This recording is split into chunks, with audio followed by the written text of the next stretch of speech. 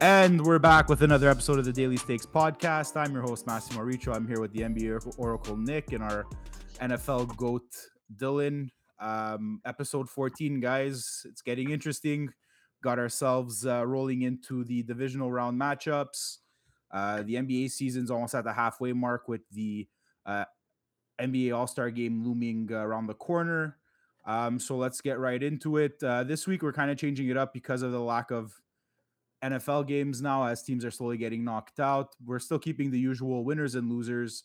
We're going to keep rolling with the usual NBA segment and the prop me up. But moving forward now, we're just covering all NFL divisional games for you guys. It's going to get interesting. And as we slowly work our way towards the Super Bowl, we're going to have some fun with it. So let's get right into it. We got the winners and losers from last week. A lot of big blowout games. I mean, people can argue that adding those extra teams into the NFL playoffs. I mean, how many of you actually finished watching some of those games? Like, I didn't even sit through the entirety of the Eagles game um, against the Me neither. Bucks. The I got Chiefs bored. against, yeah, like the only one I really sat down and watched till the end was just the Bills against the Pats because it was just fun to watch the Pats get absolutely hammered. But like Kansas City Steelers, not so much. Like it got boring too. Like you had Big Ben trying to get something going, and you clearly saw the Steelers were outmatched. But Dylan, I know one game you definitely sat through the Monday nighter with your Rams just absolutely coming out gunning against the Cardinals. Yeah, the only people that watched those blowout games till the end were the people that had same game parlays because they had to live in the same game. Yeah. They're like, I'm still watching. I still want to get the final couple of legs there. But yeah, the Rams absolutely took care of business. No surprise there. My pick was the Rams on the money line. We had, Matt, both you and I had our upset of the week, which was the 49ers. 49ers won. So for NFL, our bets were on point last week. When it comes to playoff time, you want to listen to us because we're gonna hit the nail in the coffin, and there's some nice bets for this week that I got lined up, and Mass, I'm sure you do as well for our viewers that they're gonna be profitable here. Yeah, no, for sure. Like we'll just recap what we had from last episode in this one. So our winning bets that we had for our picks was the under on the Bengals and Raiders game. It was a points total of 48 and a half. The game went under. We had the under on the 49ers and Dallas Cowboys, and we had San Fran to win. And we had the Rams to win straight up. The only two that didn't come through, as much as we would have liked to have seen a bit more of a competitive game out of those two teams, the Eagles as against the spread and the Patriots against the spread, they weren't even remotely close. But look, it is what it is. On the player prop side, so yeah, it was just really bad to. Bro, the Cowboys. I have a bunch of friends that are Cowboys fans. I was texting Oh, them. they've gone quiet, man. Yeah. I've checked in just to make Yeah, sure that's they're all bad. okay. Yeah, What that's all shocks bad. me the most? So I mean, look, no surprise there. You both called it. Where like the 49ers are in a great spot to pull the upset here. All favorites won last week. All favorites Yeah. go one. On the spread too. Yeah, they all covered. Right, cover the spread. All favorites won except for the Cowboys, and you love to see it. You love to Yeah, see you that. love to. They do it to themselves. That fan base, you know what I mean? Like you can't get behind them. And what a way to go out too, by the way, huh? Last bit of Yeah. the game, Dak comes out running. He posted a tweet today apologizing, taking some accountability. But that's not even his fault. Like, which offensive coordinator calls a QB draw with 14 seconds left in the game and no timeouts? yeah, terrible play call there. But enough of I the know, Cowboys are out of the way. So it's all good. All said and done. It's all good. It's all good. What shocks me the most actually is how Dak Prescott is the fourth highest paid player in all sports. Like he's not even the fourth highest paid player in the NFL. He's the fourth highest paid player in comparison to Tiger It Woods. doesn't work that way though. The thing is that it's more the organization he's playing for when he bought it. So if I go back to the Chicago Bulls back when they had their incredible run, Scottie Pippen was arguably top 3 player in the league. He was probably the second best player in the league. He was 122nd highest paid NBA player in the league at that time. He was massively underpaid. It's a function of when he signed his contract, the amount of security he took in, and what they got him in for. So when they initially signed him, the Chicago Bulls, back in, I believe, 88, they signed him for a 7-year, $18 million contract. 7 years, $18 million. The guy, he was, the most undervalued Robin to to Michael Jordan's, being the Batman. Yeah. The thing about Dak is that he plays for the most valuable franchise in the league, like Dallas Cowboys. The NFL is one of the biggest, money leagues there is to play for, and he signed in as the quarterback. As much as people kind of use that against him, it's very different when you look at it from a business standpoint, where it's not that surprising. It's happened, and you see it in the NBA, right? The Scottie Pippen analogy I just gave you. 100%. He could have easily been paid number one type money anywhere else in the league the way he was playing with Michael Jordan. You know what I mean? Oh, yeah, 100%. He should have gone 10 times the amount that he got paid in that contract, about 10 times. And then even in the 97 or 96-97 run when they had the final run, he purposely delayed getting a rehab on his ankle. Instead of taking it in the summer, he's like, fuck it, I want to have my summer off, and I'm going to get rehab after summer. So the first 3 months he didn't play at all because he wanted to kind of, just try to get some sort of justification for his salary. So it's going to happen. Look, it wasn't Dak's fault. No, it's tough. Day, the 49ers came up with a solid game plan, and they had a great team ahead of them. So, the Cards, tough cards to fall for the Cowboys. And it's funny. Out of all teams, though, what happens to them is just it's like that's why it's the best. You gotta see This is the shit that gets me hard is watching Cowboys fans going from 0 to 100 during the regular season, we're gonna fucking go all the way, and then it comes to the first round of the playoffs, you're just watching them just go real quiet. I had FaceTimed, my cousin's a huge Cowboys fan. I had FaceTimed them right after that Deebo Samuel rushing touchdown because I was buzzing because I had called that one last episode. We'll get into the player prop winners and losers after this, but I FaceTimed him and he answered me, but he was not having it. I'm like, yo, because I even had told him the Monday, I'm like, I have Deebo's, not the Monday. I had gone over for Saturday night and I told him yo, I got Deebo Samuel getting over rushing yards and a rushing touchdown on your Cowboys. And he's like, yeah, no, you don't know what you're talking about. So I FaceTimed him after that play. That was the best feeling in the world. So let's go finish off the recap here too. With our player props. Combined, not so hot. I mean, we had you had Joe Mixon on. Nick let us down. That's why. It's okay. Even the NBA Oracle gets it wrong sometimes. He flopped 0-2. Yeah, he brought we would have had we would have been 5-2 if it wasn't for Nick going 0-2 all time. Yeah, it's the name of the game. It happens sometimes, it is what it is. But it happens all the time. So you should just fade me. At this point, don't listen to what I say. Just whenever Trent's category, Trent's the book sports guy. Yeah, book it with Trent. Do the exact opposite like him. Right there. Exactly. Maybe I'll create a TikTok account maybe a couple months and just start copying him and doing it with him. Yeah. You don't even have to copy him. Just say the plays that you think are gonna hit, and then we all bet against it. It was hilarious because I remember, speaking of which, he had said he had the Kansas City defense scoring the first touchdown of that Pittsburgh Steelers Chiefs game, and then it was the Steelers defense that got the fumble recovery for a touchdown. Yeah, that's fine. The exact opposite. It was hilarious. You can't make that up. No, you can't make that up. So for the player props, I mean, Dylan, you were good though. You had Joe Mixon over the rushing yards. He had himself a day. He unfortunately couldn't find the end zone there. We had Joe Burrow under 270.5 passing yards. My absolute dart throw with confidence was the Deebo Samuel over the rushing yards and a rushing touchdown. Tyreek Hill receiving touchdown, and then Nick, your Jaylen Brown double and Janice over 30.5 points. Didn't really pan out, but I feel like this week it's going to be a different week. We're going to get that record up there, boys. New week, new me. New week, yeah, that's it. Every week's new, but I'm going to keep track.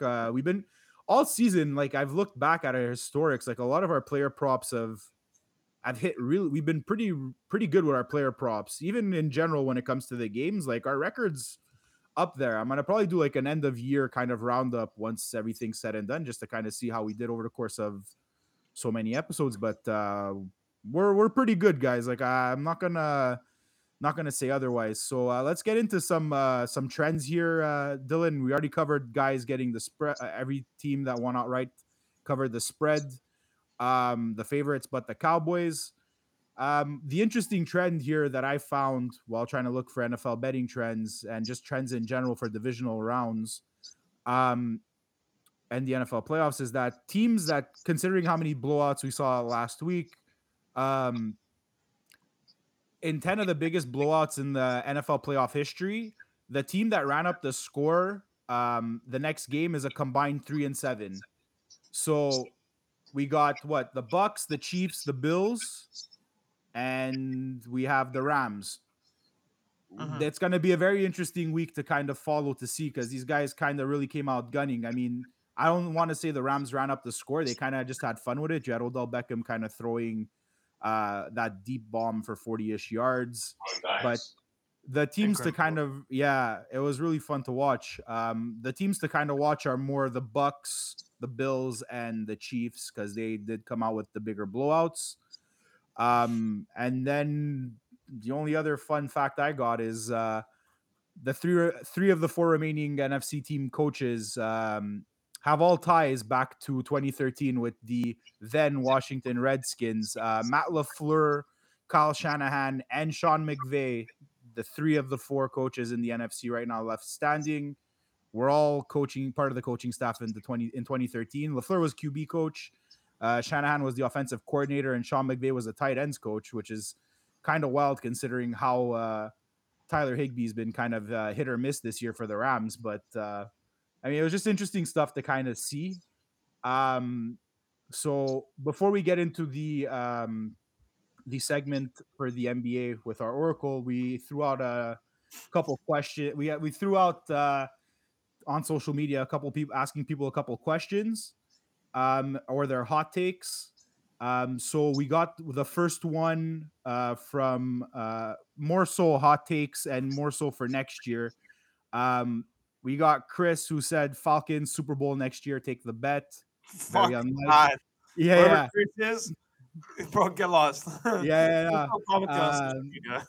Yeah, we got one our friend Joe, who sees the Bengals going all the way to the Super Bowl. I like that one. I mean, look, they're a young team. They're going to be playing pretty aggressively, so I'm really not worried there.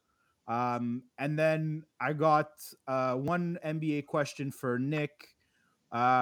Who's winning the MVP? Who do you think is going to win the MVP this year for the NBA? Fuck, that's a loaded question. You got a lot of front runners. Honestly, just based on the performance of their teams, it's in between Kevin Durant and Steph Curry. But if Jimmy Butler wasn't injured, I think he'd be in the race as well. But KD just got injured for 3 to 4 weeks, and we all saw what Steph Curry has been doing with Golden State Warriors. I mean, up until the return of Klay Thompson, um, the Warriors had the best record in the NBA, and now they got back their second sharpshooter, their splash brother. Honestly, I would say it's Steph Curry. Yeah, and then we got one from Twitter from our boy Patty Parlays. He wants to know, Nick, which contender needs to make a move at the deadline to make a championship run, and which team that is having a disappointing season needs to sell and rebuild. Those are some good questions. Yo, he's been good, Patty. I got a hot take, one more hot take after for the NFL, but like this two part is really interesting because I'm really curious to know what you think. Well, I would say the team that needs to kind of break down and sell is just given their recent performance that they had in the NBA. I would say the Atlanta Hawks. Going into the season, they had a bunch of momentum, just given what they did in the playoffs last year. But they're actually trending at a below point 500 record, so they're losing games. They're even with a healthy roster, they're losing games. They're kind of getting blown out, um, and they haven't been consistent for the beginning of the year. Now, there's been some discomfort on social media with John Collins not happy with his role. Danilo Gallinari is not playing as much, and just the level of talent that they have on the team, to given what the record is and how they've been playing, I don't think it merits any high reputation or to be bullish on the Hawks. So I would say the Hawks should look to rebuild because obviously you have all these other bottom feeder teams like the Kings and the Magic and the Indiana Pacers that everybody knows you have to rebuild. I mean, what about the Trailblazers? Because that's another team that I feel like. yeah, but these are all bottom feeder teams. Like the Atlanta Hawks were a team that everyone, well, at least personally, I anticipated that we're going to do well this season. We're going to be in the playoff spot, at least in the 8th or higher position in the Eastern Conference. But like the other teams, like the Portland Trailblazers, they need to definitely rebuild. They've actually been winning some games lately without Damian Lillard and CJ McCollum not playing as much. So they're kind of picking it up without Lillard. So it shows that they could kind of compete without that leader. Maybe they may make a move before the trade deadline, or they'll make a move during the offseason over the course of the summer to kind of beef up their roster. Because this year season, let's be honest, is pretty much done for them. They're not going to go in. And then, so let's just go back to the first part there. Which team do you think is just one move away from really being able to make a deep run, like a team that you could see as a contender and as maybe just that one piece away? Philadelphia 76ers. Joel Embiid is having his MVP season. He has been putting up points like no tomorrow. I think he's trending at over 29.5 points. He should be like maybe 11 for 2 or 12 for 2 over the last 12 games. He is an absolute fucking fireball to deal with. No team can contain him. He went off against the Magic tonight for 50 points. Imagine a center going off against you for 50 points against the Magic, like Mo Bamba, a team that's like gritty and witty in the way that they play like bully ball because they're the Magic. And Joel Embiid goes off for 50 piece. I mean, get rid of Ben Simmons. You get rid of Tobias Harris. Those are two teams that didn't fit well within the organization. You make a trade, someone that I guess complements Seth Curry and Joel Embiid, and then you just add someone on the ball that's a little more dynamic.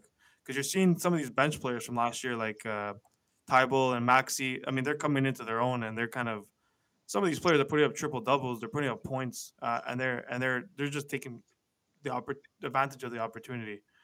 So I would say the 76ers are kind of a trade away, and just given the current roster with the news around Simmons and Tobias Harris, I think they're looking to make a splash. You think they package the two of them, since Ben Simmons in general, like everyone's been trying to kind of like avoiding him? Do you think you package Tobias Harris with Ben Simmons and try to offload both in one deal, maybe? That's the goal. But then I don't think they've been trying. They actually, I think a trade just fell through with the Kings, where it was Ben Simmons, Tobias Harris for like Halliburton, and I think was it Holmes or Barnes or Buddy Hield, one of the two, and they fell through. I don't think anybody wants Tobias Harris and Ben Simmons just because you saw what they did in the 76ers. Yeah. I don't think they're two teams that you want to lead your company, because Tobias Harris is best right now, third or fourth man, and Ben Simmons is not the man that's going to bring your team to the NBA Finals. So no, it's kind at all. Deal. But if they can unload those two, the 76ers are going to be a team to you can't fuck with.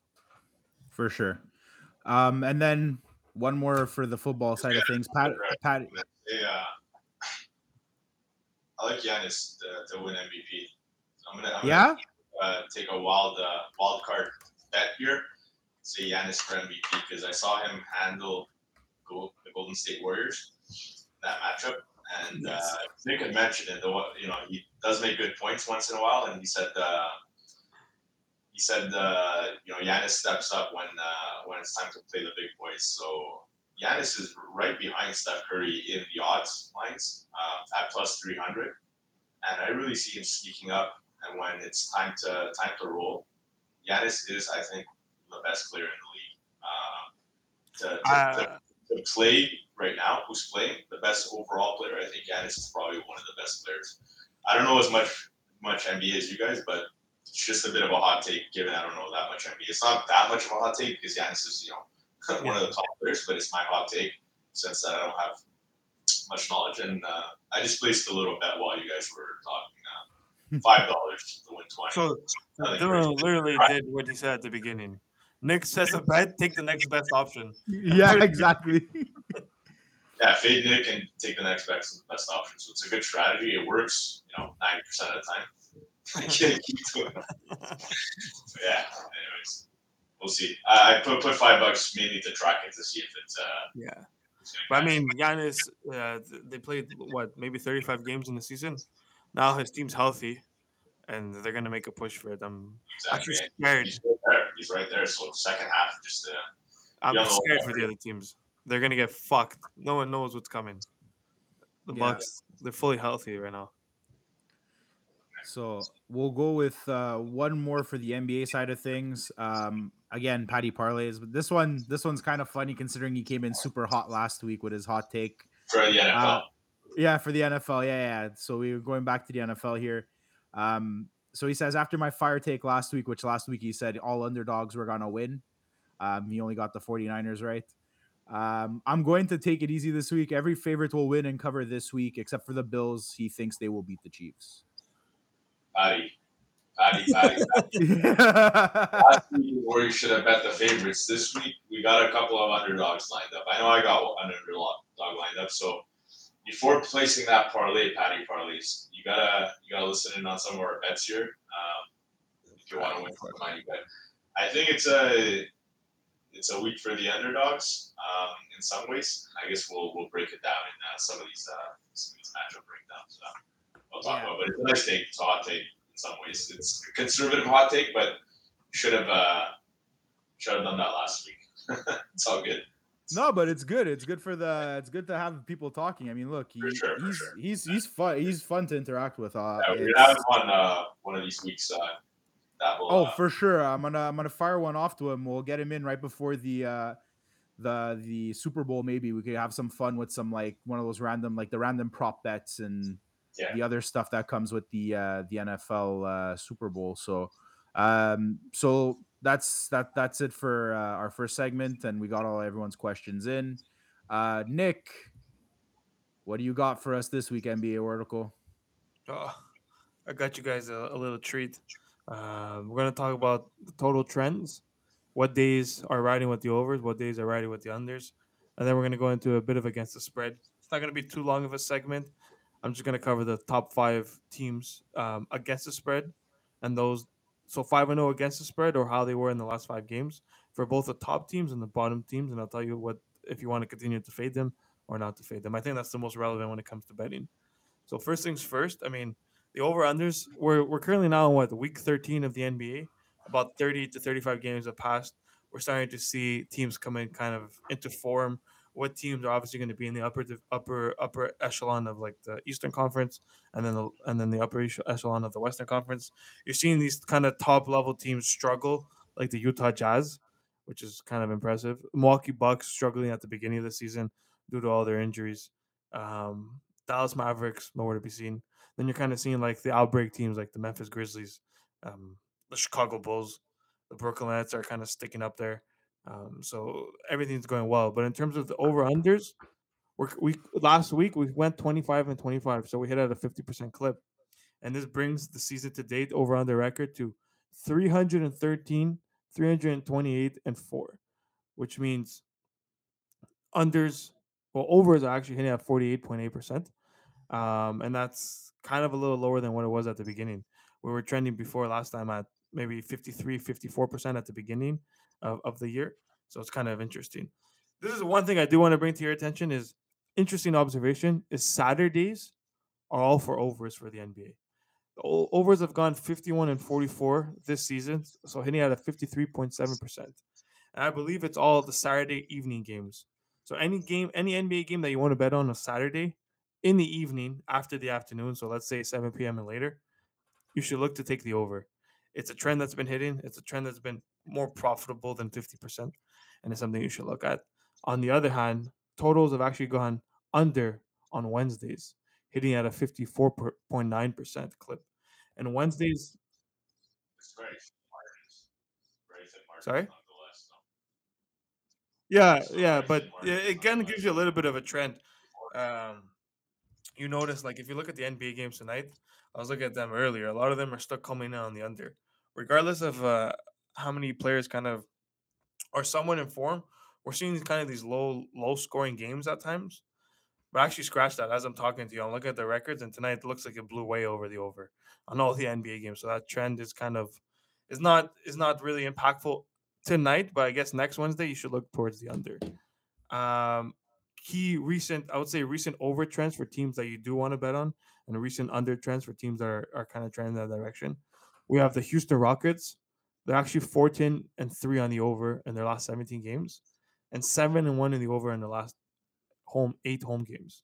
So the Houston Rockets is the type of team that has a good, solid starting lineup of 5 people, and then kind of the rotation players are decent, but they can't play defense. The only advantage of the Rockets is that they put up a lot of points because they have a bunch of ballers, but the ballers can't come together as a team to kind of win games. All they can do is just put up points, and in return they give up a lot of points. So that's why the over has been a lot with them. Um, the Dallas Mavericks are 9-1 on the under in the last 10 games, and 11-1 on the under in the last 12 home games. The Dallas Mavericks are kind of one of the teams, and one of Dylan's favorite teams too. But they fucking play so slow. The defense is their main priority, and the ball usually runs through Luka Doncic.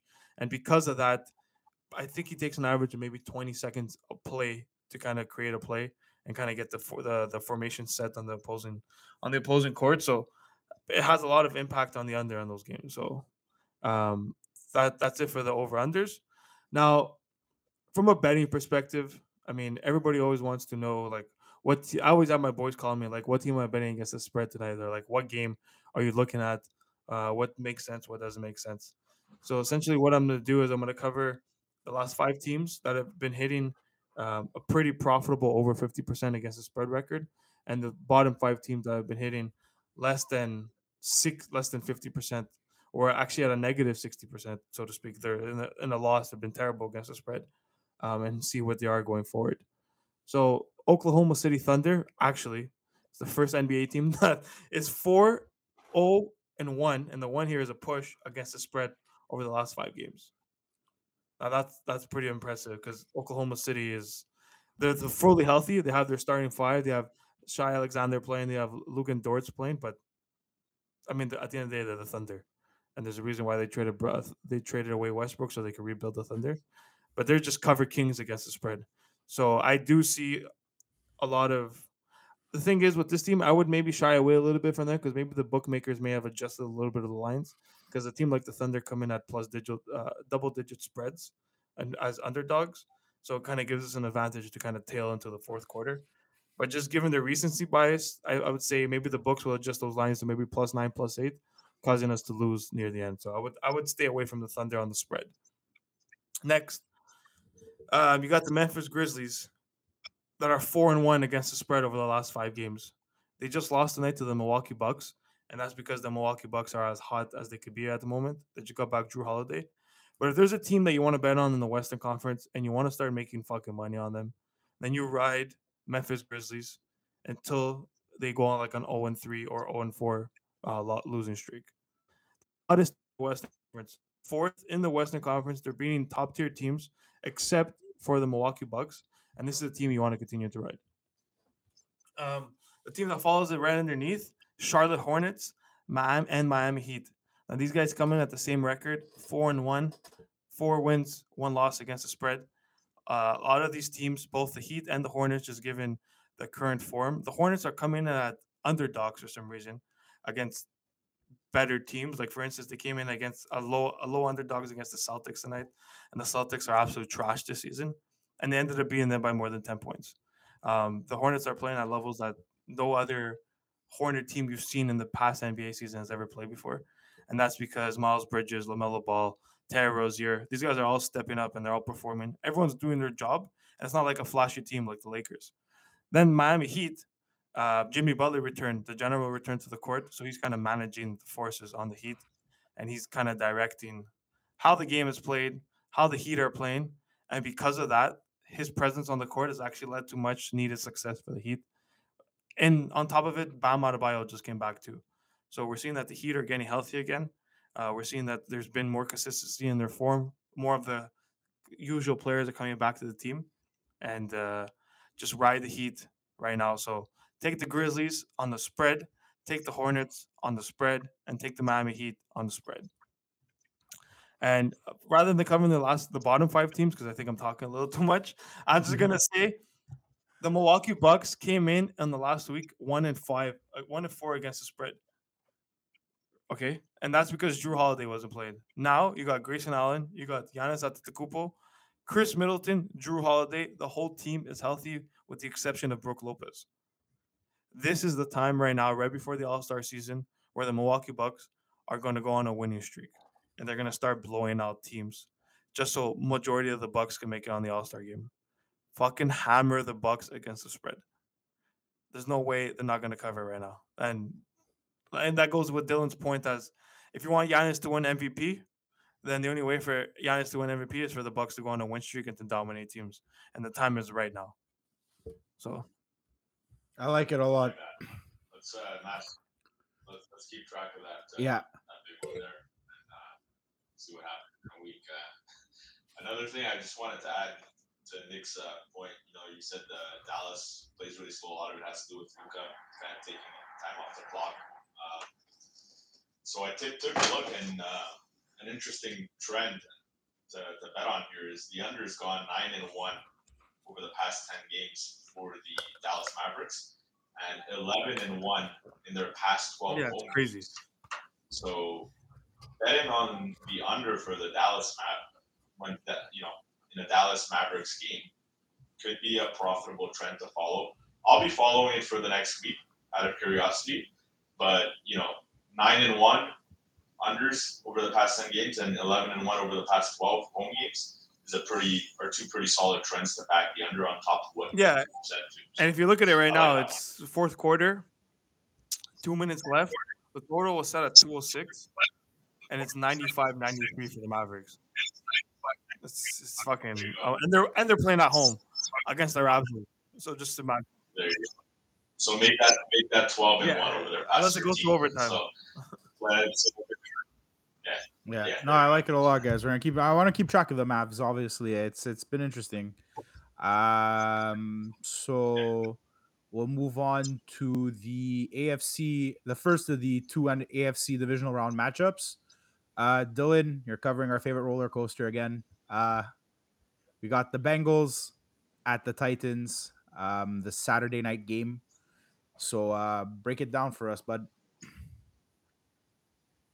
Yeah, biggest roller coaster of them all. The Bengals playing the Titans. Now, what frustrates me a little bit is that I was high on the Bengals all season long. All season long, I was like, I stuck it through with them through thick and thin. I was like, the Bengals are going to do great. They have a flat game, then they will come out exploding. Now what I'm seeing a lot of casuals kind of jump on the Joe Burrow, Jamar Chase bandwagon. Not that I have any heat against them. It's fine. It's natural. It's normal. You have some flashy young guns kind of, doing some damage against, solid teams, especially in the playoffs. But just wanted to throw that out there, man. I was there from the start, and last week is where that roller coaster. I really wasn't sure if that roller coaster was going to fall apart or not. At least against the spread, not in terms of winning. So I had them on the over/under. I picked them under, and that cashed with, not with ease per se, but it did cash. And on the flip side of things, the Bengals absolutely blew apart the Raiders, right? So for this week's matchup, it's a lot tough, a significantly tougher challenge that the Bengals will take. They're playing in Tennessee. The line opened at -2.5 in favor of the Titans, which is no surprise, and has since moved to -3.5 for the Titans, with 60% of the public and 85% of the money flowing into the Titans. So a lot of the public and a lot of the money is on the Titans side in this matchup as of now. A big question that a lot of bettors ask is, does bye week create some sort of rust, or is that going to be a hindrance to the Titans, or is that going to be beneficial to the Titans? Now, when it comes to bye weeks in the playoffs, it really depends on the situation. In some cases it helps, in some cases it doesn't. But in this case, for the Titans, it's definitely a great spot for them to have a bye week. They've had a few little lingering injuries. So that bye week gives them time to rest and recover, especially on the offensive side of things. And the key player here is Derrick Henry, right? King Henry is back. Henry is back. So that's dangerous stuff right there with King Henry back in the mix of things just in time. They also have A.J. Brown, Julio Jones, they haven't played a lot this season, right? They've been on and off, but the last 4 to 5 weeks, they've finally been able to play together. Chemistry is so important, and that's where they had a nice big run to go 12-5 into the season. In the meantime, while AJ Brown and Julio Jones were out, they found a third piece in Nick Westbrook. So now they have 3 good wide receivers that can make catches for Tennessee. King Henry is back. They're on a bye week. And an interesting trend here is betting markets like teams that come off of a bye week when it comes to playoffs. The record since 1988 has been 100 wins and 34 losses, straight up. So the team coming off of a bye week in the playoffs has won 100 times and lost 34 times. They've been 71-59 against the spread. It's a large sample size. It goes back to 1988. So the trends really support the team that's coming off of a bye week here. That helps a lot. Now, the Bengals have their weapons in themselves, and it's no surprise at this point the connection between Ja'Marr Chase and Joe Burrow is for real. The Rookie of the Year may very well go to Ja'Marr Chase at this point. They have a solid running back in Joe Mixon, but here's where the problem lies. The most improved thing for the Titans has been the ability to pressure the QB and their D-line. Their D-line. So Joe Mixon could be neutralized in this one. There's a good chance that Joe Mixon won't be used quite a lot. And the Bengals' pass protection is solid too. Their pass protection and their run offense. So what it's going to come down to is the defense. Now, as I alluded to before, a lot of the money in markets moving towards the Titans. The line moved from -2.5 to -3.5. As little as that sounds, 1 point, it's significant when it comes to the NFL because you have to win by over a field goal here. So my bet recommendation here is going to be, because I think Cincy can pull a backdoor cover and keep it very close, even win the game here. I'm not going to take the Bengals against the spread or on the money line here, but I am going to take a first half line here. I'm going to take the first half -2.5 point spread for the Titans. So the Titans to be up by a field goal by the end of halftime at a -120 line. That's going to be my recommendation. The Bengals can very well come out firing and be aggressive. With little to lose, the Titans are the favorites here. But I think the Titans got, their pieces in order just at the right time. And a couple of big winning points are their pass protection and their run offense. That's really going to help them a lot. So I got the Bengals first half point spread at a -2.5 line. The Titans first half. I'm liking it. In terms of I'm liking it a lot. And also I had seen a stat somewhere about Cincinnati, and how their record on the road in the playoffs, and it's not very good either. I don't think they haven't won a road playoff game in like God knows how long. I know it's their first time back in the playoffs since '93, but even before that, their record in the playoffs while on the road hasn't been very good. So Joe Burrow's got a lot on his hands, and I think they played each other this year at some point. I think so. That possibly, even if they did, the Titans were in had so many moving pieces throughout the season. No, for sure. But I vaguely remember them giving Joe Burrow a hard time in the pocket, so it's going to be a lot of keeping Joe Burrow standing to get those throws downfield. He's also the highest IQB in the league during the season. So, yeah, look, Joe Burrow and company can very well pull it off, but you can really see where the betting market's heading towards, and it's on the Titans side. I think that's a smart play to do. Given the lines move to -3.5, I would avoid it, and I would take the Titans to really cover and be up by a field goal at halftime. And then Joe Burrow these guys can really come out firing in the second half and just throw to Ja'Marr Chase and do wild things. Because they have Joe Burrow, they have T. Higgins and Tyler Boyd too, so they have weapons, and I can really very well see the Bengals winning in the second half, just pulling a miracle. But I'm not playing with full-time spread here. I'm going to take them at half and the Titans to be up.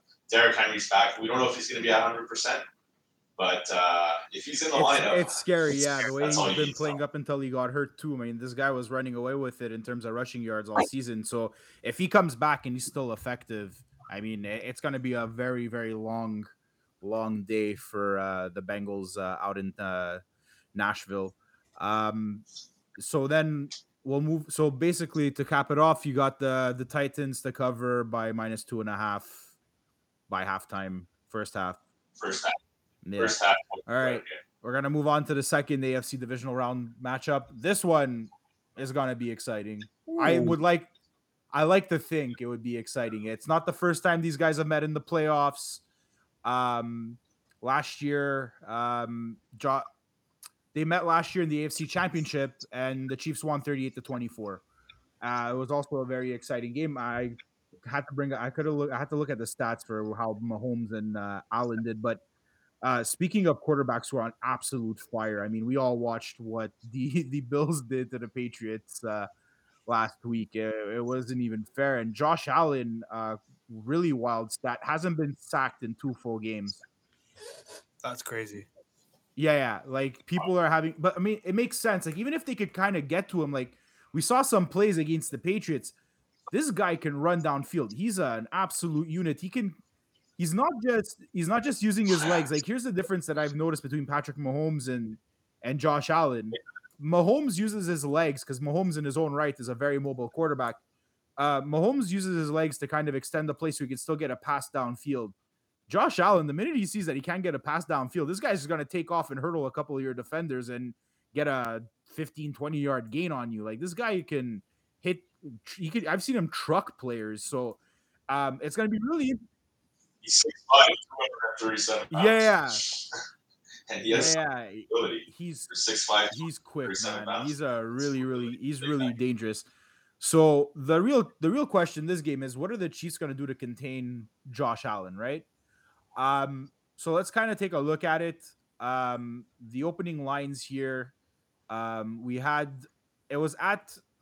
seen the lines open with the Bills at 2.5 underdogs on the spread and the Chiefs to -2.5. And since then it's been moved a full point. So it's at plus 1.5 and -1.5 here. The Chiefs are still obviously the favorites. The over-under has been a little interesting on this one. The over-under opened up already pretty high here at 53.5 points.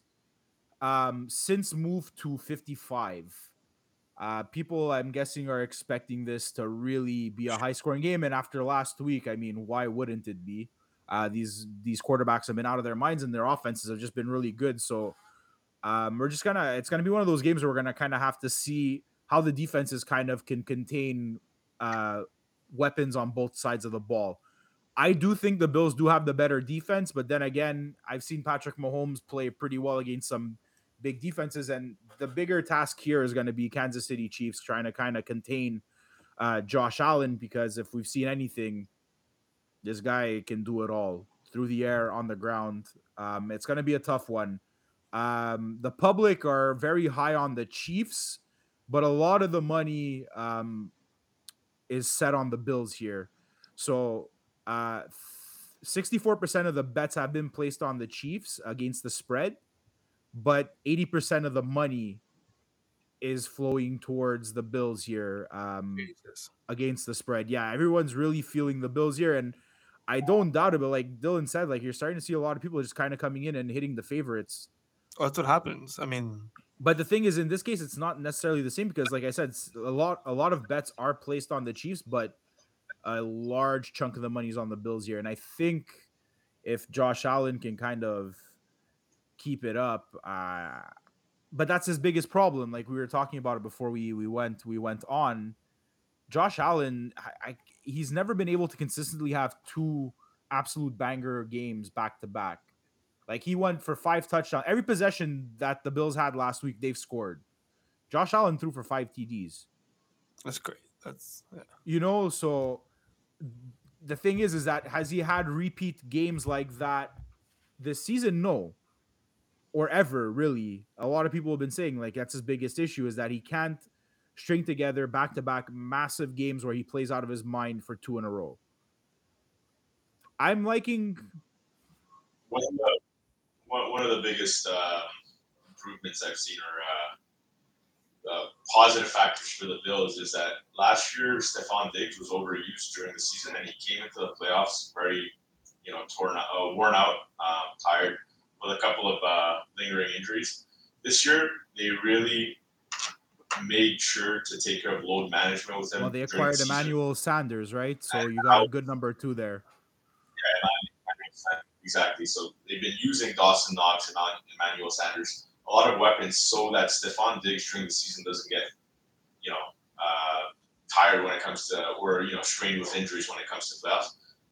We really saw Stephon Diggs kind of do what he had to do, and he's in top shape right now. So, that's going to help Josh Allen. I really think it's a tough game to play. So I'll let you continue. Yeah. So the thing is, like we were saying, like even though like Josh Allen can get it done on the ground, the run game in Buffalo has been very good as of late. Also, Devin Singletary has been great. So it's going to be a bit tough for the Chiefs to kind of contain all of that. I'm liking the Chiefs to win outright just because, look, Patrick Mahomes has been there before. He's got a Super Bowl ring. Travis Kelce, Tyreek Hill, they've all got Super Bowl rings. Andy Reid knows what it takes to get it done. My biggest concern here is I just don't think Josh Allen comes out firing the way he did, because it's been a concern all season is how he can't string together huge games back to back. So I mean, look, guys, like we said at the beginning of the episode, teams are coming off massive blowouts and running up the score are 3-7 the next game. Yeah. I mean, to say that the Kansas City Chiefs ran up the score, sure, but it wasn't it was a 41-point differential between the Bills and the Pats, whereas like okay, the Pittsburgh Steelers kind of tried to claw their way back, but they were only like maybe like 15, 18 points out from what I remember. So I think the Chiefs do win straight up here. Um, but I mean, look, anything can happen. But I'm rolling with the guys who have been there before, who know what it takes to get done. I think last week was Buffalo's Super Bowl win, kind of running up the score on Bill Belichick, who's kind of had their number his whole career. I think this is where the run ends for Buffalo. So I'm gonna. I can see that happening. Well, I can see that happening. The Chiefs are a top tier team here. I know as much as they had their ups and downs during the season, they picked it up near the end. I could see the Chiefs going to the Super Bowl, but at the same time, when it comes to the full slate of games, there aren't many games, but slate of games, this is the one where my confidence level is the least if I'm going to place a bet against the spread, and it makes sense. Yeah. It's reflected in the lines, right? It's almost a pick. So be cautious, but the recommendation here by Mass is definitely take the Chiefs. Might as well go out right. They're at like minus they're at one. minus 125 on the money line, and everyone here you see a shift in terms of where we said on the money on the against the spread, you see a large chunk of money on the Bills. On the money line, everyone seems to be rolling with the Chiefs here at 53% of the bets and 87% of the money on them. So I like that one. The over under is a bit tricky though, because it does have the potential to be a very high scoring game, but 55.5 is really, really high. Pretty high, yeah, exactly. That's at least like what 4 touchdowns on it. No, 3 touchdowns on either side. The Bills got 41 last week. By Yeah, themselves. so that's the thing, but I'm sure the coaches are going to be prepared to kind of contain everyone's weapons here, unless something happens where they really run wild. I mean, the over is a bit of a stretch, but I mean, by all means, if you guys if and it does have the potential to be a high scoring game, but I think the defenses are going to be well prepared for this one. I don't think it's going to be um, a runaway game unless Josh Allen really shits the bed here. But we'll see. I mean, I'm gonna go with the Chiefs straight up. I'm gonna keep roll. You roll with the guys who know how to get it done when it matters. And like we said, towards the end of the season, they they found their stride and they've become the Chiefs we've known to see last year. So it's a scary team to kind of come up against. So I'm rolling with the Chiefs as the straight up favorite. Take him on the money line. This at that point it's the same thing. The spread's so low that it's like essentially a pick 'em. So you're better off on the money line there in terms of bang for buck. So let's. Be a great game. Oh, it's gonna be a It's gonna be a fantastic great game. Like game. I'm like I said, like these games now, just in general, when you look at the matchups, the weak teams got weeded out. We watched them all get blown out of the water. The teams that deservedly needed to be blown out of the water. But these games now are gonna be like these are the games you want to watch. These are the games that the NFL was hoping for. Since So the it's beginning kind of the season, 100%. yeah, like I mean, look, I get what they were doing by adding more teams to the playoffs, but then when you're watching the Eagles, the Pats, the Steelers getting absolutely clobbered, like even the Arizona Cardinals. But I mean, look, it's a young team, but mind you, we'll get into that later. Well, might as well get into it now because we're not talking Cardinals either. But Cliff Kingsbury's not very good in the postseason or when it matters either. Like I saw a couple stats, like he had Patrick Mahomes as his quarterback in college when he was a college coach, and even with Pat Mahomes, his record when it mattered wasn't very good either. So I don't know what's going to happen with the Cardinals, but it's going to be interesting to see what happens next year. But look, that's the one game I think we were mostly surprised to see kind of not be as close as we expected it to be. So we'll see. Hopefully something changes next year, and like the teams that actually make the playoffs are actually playoff contending teams. Because I'm not going to sit. I'm not down to watch teams get blown out like it's a regular season game during the playoffs when the stakes are high. It's just Agreed. not fun. Just stay Fun to home. watch. But Yeah, that's a it's just full not fun to statement. watch. What you did against, like, imagine you're just attacking this guy's record in clutch. He's like, yeah, he doesn't. He's not good when it counts. No, he's not. And I remember when I was watching a lot more college ball, I remember Cliff Kingsbury. He was a great college coach, but when it came to the playoffs and games that were really like important, his records wasn't very good. And you know what I mean? Like he's got two good quarterbacks. He had Pat Mahomes in college, and you got Kyler Murray now. Like there's no excuse. Yeah, exactly. So I mean, look, it's still cool to kind of see these younger coaches kind of getting their shot in the NFL, and something's gonna give. But like I said, now we see it in the NFC, or as we move into the NFC now, 3 of the 4 coaches are all within their 40s, and Tom Brady's older than all of them. So, save for his own coach and Bruce Arians. So let's move on to the NFC divisional round. Dylan, we got your LA Rams that we're all riding with you here. Aaron Donald, Fucking baby. Go. It's for a guy who had "Stop Hate" on the back of his helmet. This guy was absolutely violent on the field all night Monday. Let's I go. wish I saw Dylan screaming at the TV. Yeah, no, dude, it's hilarious. Like I said, like you guys see what he has written on the back of his helmet? Like Yeah, this stop guy- it. But when it comes you're on the field in Yo, he wants all competition, that violence, man. it's not it. It's all luck. Yeah. It's just tough luck. That's what it is. There's So, one person you definitely don't want to get caught with on his bad side is Aaron Donald. That guy is an absolute machine. All right, Dylan. Yeah. Break it down here. You know how we feel about your Rams. We're rolling with you here. Let's get it going. You know what the prediction is already, but we're gonna be as possible here, and we're gonna break it down.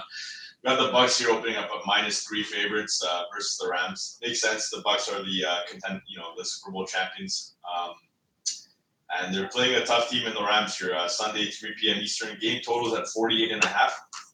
The line open at -3, so no line movement here. The Rams are taking approximately 60% of the public bets, but the Bucks are taking approximately 65% of the money. So pretty even split on the public bets and money too. Not a huge disparity. Couple of key head-to-head matchups to account for here. The Rams did play the Bucks in Week 3 of this season, and they won 34-24. The Rams were underdogs in Week 3, and they won by a 10-point margin. They played last year again as well once. The Rams were underdogs in that spot, and who won? The Los Angeles Rams. In my opinion, the Rams are the worst matchup for the Bucks here amongst the 8 teams that are remaining. the Bucks, I think, are the worst matchup for the Packers, and I think the Packers are the worst matchup for the Rams. I could get into why, but I really think the Rams are in a great spot here to pull the upset here. I'll give you some of the reasons here. So, first off, Chris Godwin and, as we all know, Antonio Brown are out on offense. So their offense is pretty straightforward for the Bucks. It's use Mike Evans, Gronk, and whoever's running, which should primarily be playoff Lenny. Playoff Lenny should be back this week. Playoff Lenny. So, Yo, they call him Lombardi Lenny, man. This is real. I thought Dylan knew him for a second with that nickname. No. it's a no nickname. So it's a very straightforward offense here. Now, when it comes to Gronk, the LA Rams do an excellent job against covering tight ends. Mike Evans is a good red zone threat, and they're going to play playoff Lenny. On the other side of things, we have Cam Akers who returned off of a potentially season-ending injury or career-ending injury that could have taken a couple of years. He came back and he had a phenomenal game last week. The Rams stuck to how they should be playing. You're a run-first team that uses the pass on a secondary basis, and that's what's worked for them throughout. Back in the Todd Gurley days, and that's what they deployed here with a little bit of help from Sony Michel. So Cam Akers was absolutely phenomenal. They broke the game wide open, and OBJ came out. Playoff OBJ threw a nice little 40-yard dime. Cooper Kupp, a nice little 40-yard dime, and got him into the action. Got a tutty there, and we got Cooper Kupp, who people say had an off game, 7 receptions, 70 yards, 1 touchdown, an off game. That's good. If he had an off game and we won in that fashion last week, you can just imagine what's regular coming receivers here. wish they had a stat line like that for like a regular game, and an off game for Cooper Kupp is 7 for 7, 70 yards and a touchdown. You know what I mean? Like, yeah, exactly. So now I've only mentioned, the running back situation looks a lot better than what it did during the regular season due to Cam Akers. I mentioned OBJ and Cooper Kupp. Let's not forget Van Jefferson. Van Jefferson's been a stud. This guy is dangerous, and Max, I know you've mentioned him a few times in the podcast, and you were high on him, but Van Jefferson is a dangerous wide receiver, and we have Tyler Higbee on tight end who had a great game last week.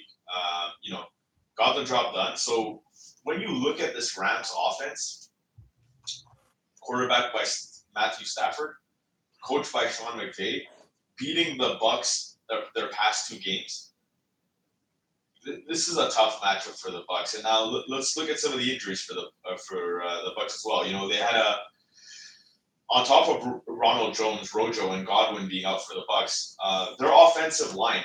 This is important. Their offensive line sustained injuries against the Eagles. Tristan Wirth has been a Pro Bowl caliber right tackle since he arrived. He's an absolute stud.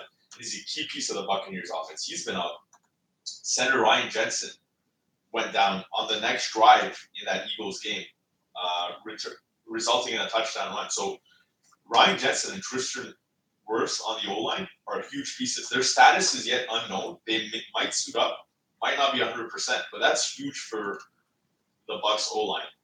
I want to throw a stat line here just so that I found really interesting. The Bucks have been 0-0 against the spread in their last 8 games versus the Rams, when the Rams odds to win are less than 70%. So 0-8 against the spread when the Rams implied odds to win are less than 70%. The current line for the Rams, for the Bucks to win is minus 150. So the implied odds for the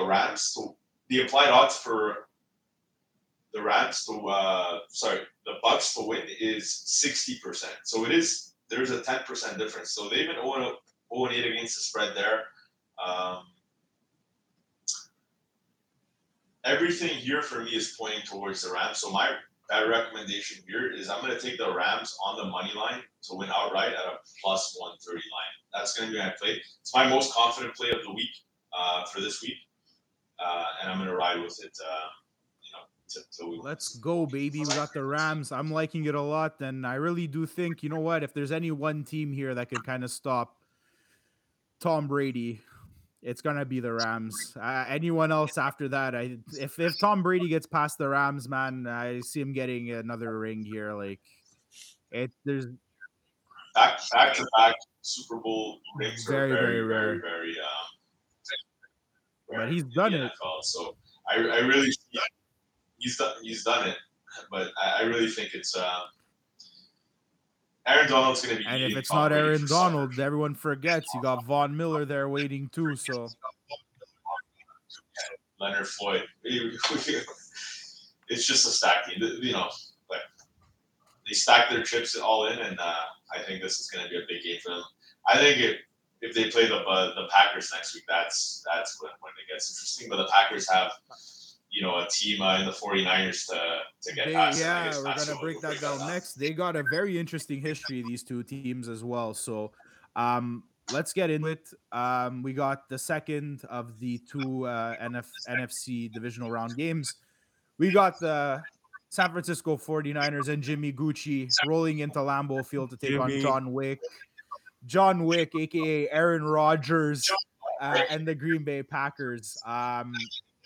So let's kind of take a look at a bit of the history here. I mean, like, let me get the opening lines first, and then we'll worry about that because it's a very interesting history these two teams got together. So the opening lines had opened up at plus 4.5 with the 49ers as the underdogs and minus 4.5 with the Packers as the rightful favorites.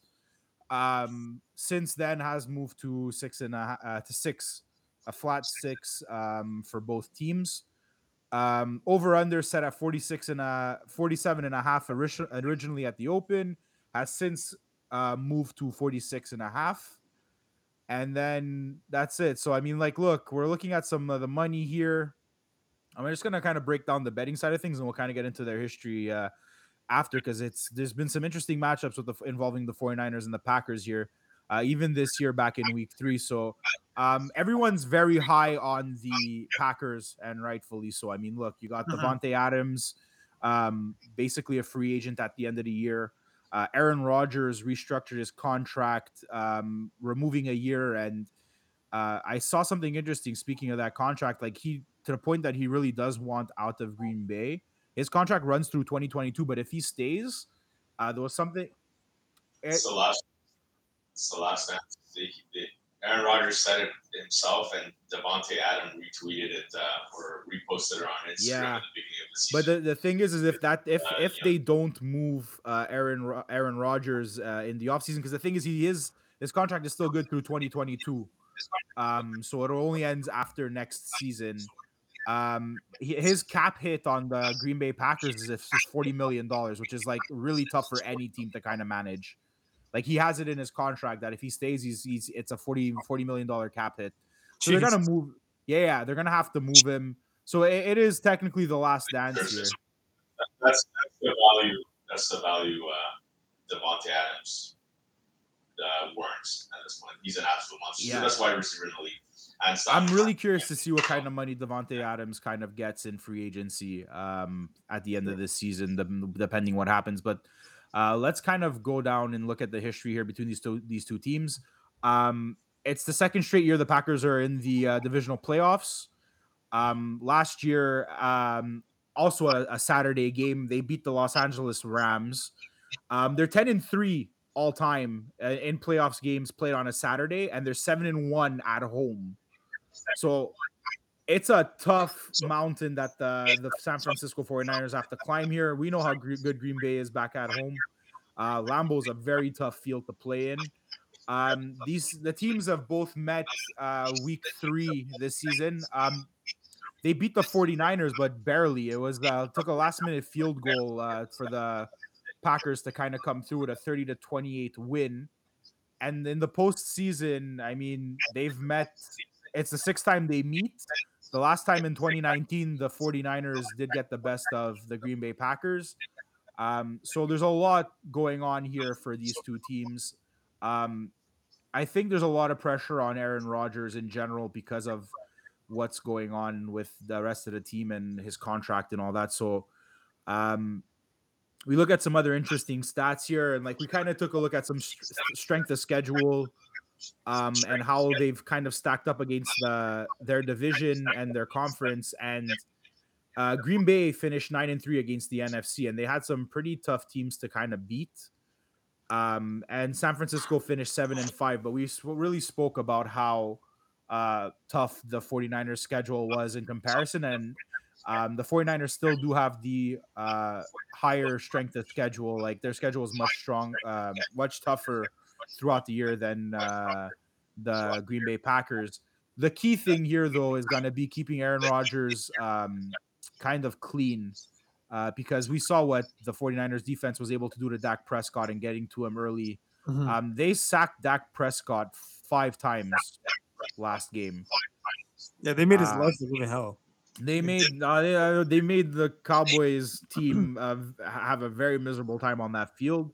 Aaron Rodgers has been sacked 30 times this season, still not as high as Joe Burrow and the rest of them, but it's still quite a bit of hits he's taken throughout the years. So it's going to be interesting to see how this line kind of keeps Aaron Rodgers upright as well, because if you can kind of keep Aaron Rodgers clean, I mean, this season he's gone 37. He's thrown for 37 touchdowns and only 4 INTs. So they've kind of kept the pressure off him when they can, and you know what? They're gonna have to get in his face the same way they did Dak and try and make it tough for Aaron Rodgers, because he warrants that John Wick nickname and that Halloween costume he pulled off this year, because he's a killer, man. When push comes to shove, Aaron Rodgers is a real killer. So Jimmy Garoppolo doesn't even come close in terms of what he's done this season in terms of a quarterback, but the strength of that 49ers team has been the play calling by Kyle Shanahan and their offensive coordinator, Josh McDaniels. These guys have been absolutely insane with the way they've been using this team. I mean, look, Garoppolo's stats are nothing to be wowed about throughout the season. He's got 20 TDs and 12 INTs. But if they could keep Garoppolo from making mistakes and kind of getting the rest of the team involved, the same way we saw what he did with Deebo Samuel last week, he ran wild on the ground, not even in the air. Everyone forgets Deebo Samuel is a wide receiver, but this guy's been putting up running back 1 numbers as a wide receiver with the way they've been kind of calling plays. It's going to be really interesting to see how Matt LaFleur and the rest of that Green Bay team kind of approaches the play calling that Josh McDaniels and Kyle Shanahan have. The 49ers kind of rank 7th in least rushing yards allowed, which is very good. They're very good against stopping the run. So Aaron Jones and A.J. Dillon are going to have a very hard time getting it going on the ground. So it's going to be very important to see what these guys can do, considering that the 49ers are really good against the run. They rank 7th in passing yards allowed too. So the wide receivers out in Green Bay are going to have a job ahead of them as well. The only thing that they're kind of lacking in is that they're like 12th in passing touchdowns allowed and 22nd in rushing touchdowns allowed.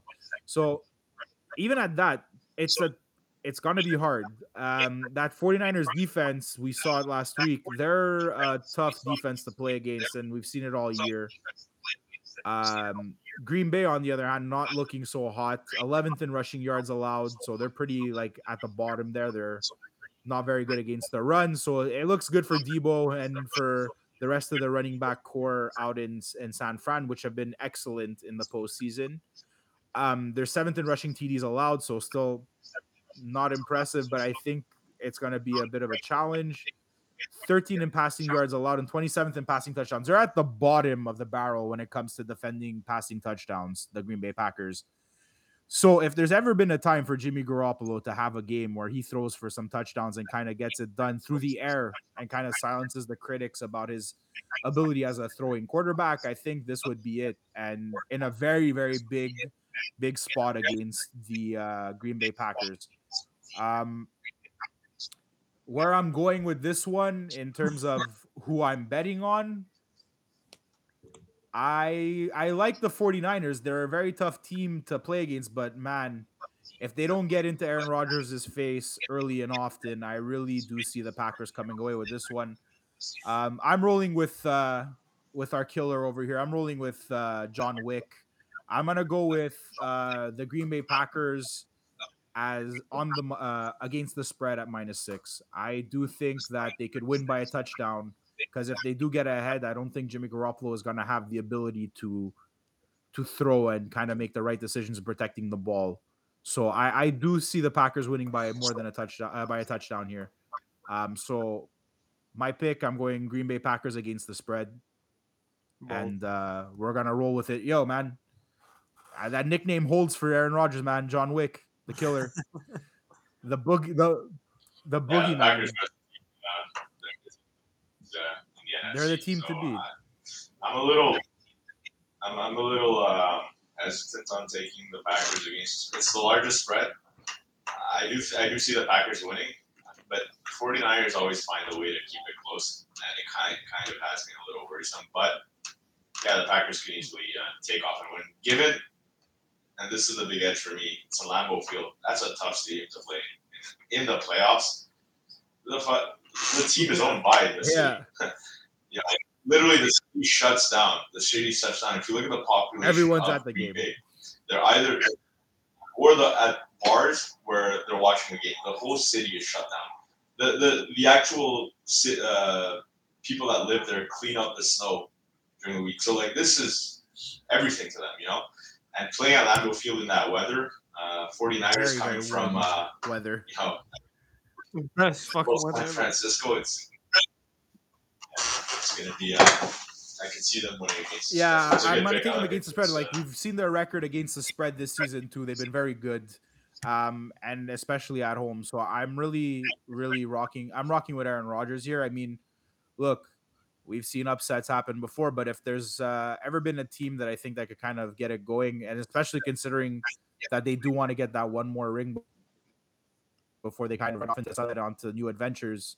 I think they get it done here. I know Aaron Rodgers is going to want to do it for the city to kind of lessen that disappointment of him taking off, and maybe Devontae Adams as well taking off in the postseason. So, yeah, Packers -6, baby. Let's get it going. Let's get it. I'll get myself one of those foam cheesehead hats if they win, you know? We'll do that. Next week, we'll film with Dylan wearing the Rams jersey, and I'll wear a cheesehead hat. Nick can wear a Huh? Nick can Yeah. wear a Falcons jersey. You could support Chris there with his futures bet for next year. No, I'll take it. Honestly, I'll wear the Falcons jersey. I'll wear it proud too. Put my Ryan on the back. Get Michael Vick instead, man. Uh. Get a vintage Falcons jersey with Mike Vick on the back, or a Julio Jones Falcons jersey. Yeah, that is vintage. All right. So those are the matchups for this weekend. We move into prop me up now. Let's get into the player props. Our record's been pretty solid. Nick's gonna eventually redeem himself. Hopefully, we'll see what his player props have got. Well, let me start off the player prop with. Okay, so let's start with the NBA. The NBA redemption. Oracle's got a chip on his shoulder after last week. So let's start his redemption run now. Nick, hit us with your NBA player props. It's only one player prop. Going back to a singular one just to catch it. And I kind of brought up earlier. Joel Embiid over 29.5 points, over 28.5 points. His player props from the bookmakers range around 28.5 to 30.5 points. So the reason why I'm going with that is because if you look at his last 10 games, maybe 12 games, he's over for 12, lost for 2. So he's 12-2. He's been absolutely killing it. Like Ben Simmons is not on the court, so all the distribution of the ball, all the scoring is going through Joel Embiid. He's all over the court. He's playing at MVP level caliber, and he's just showing to the rest of the NBA that he can carry the 76ers. Now, if we look in terms of actual statistics, Joel Embiid is playing a minimum of 30 minutes a game. But at the same time, he's put up 31 points on average. That means every minute he's on the court, he's putting up at least a point, which is absolutely incredible.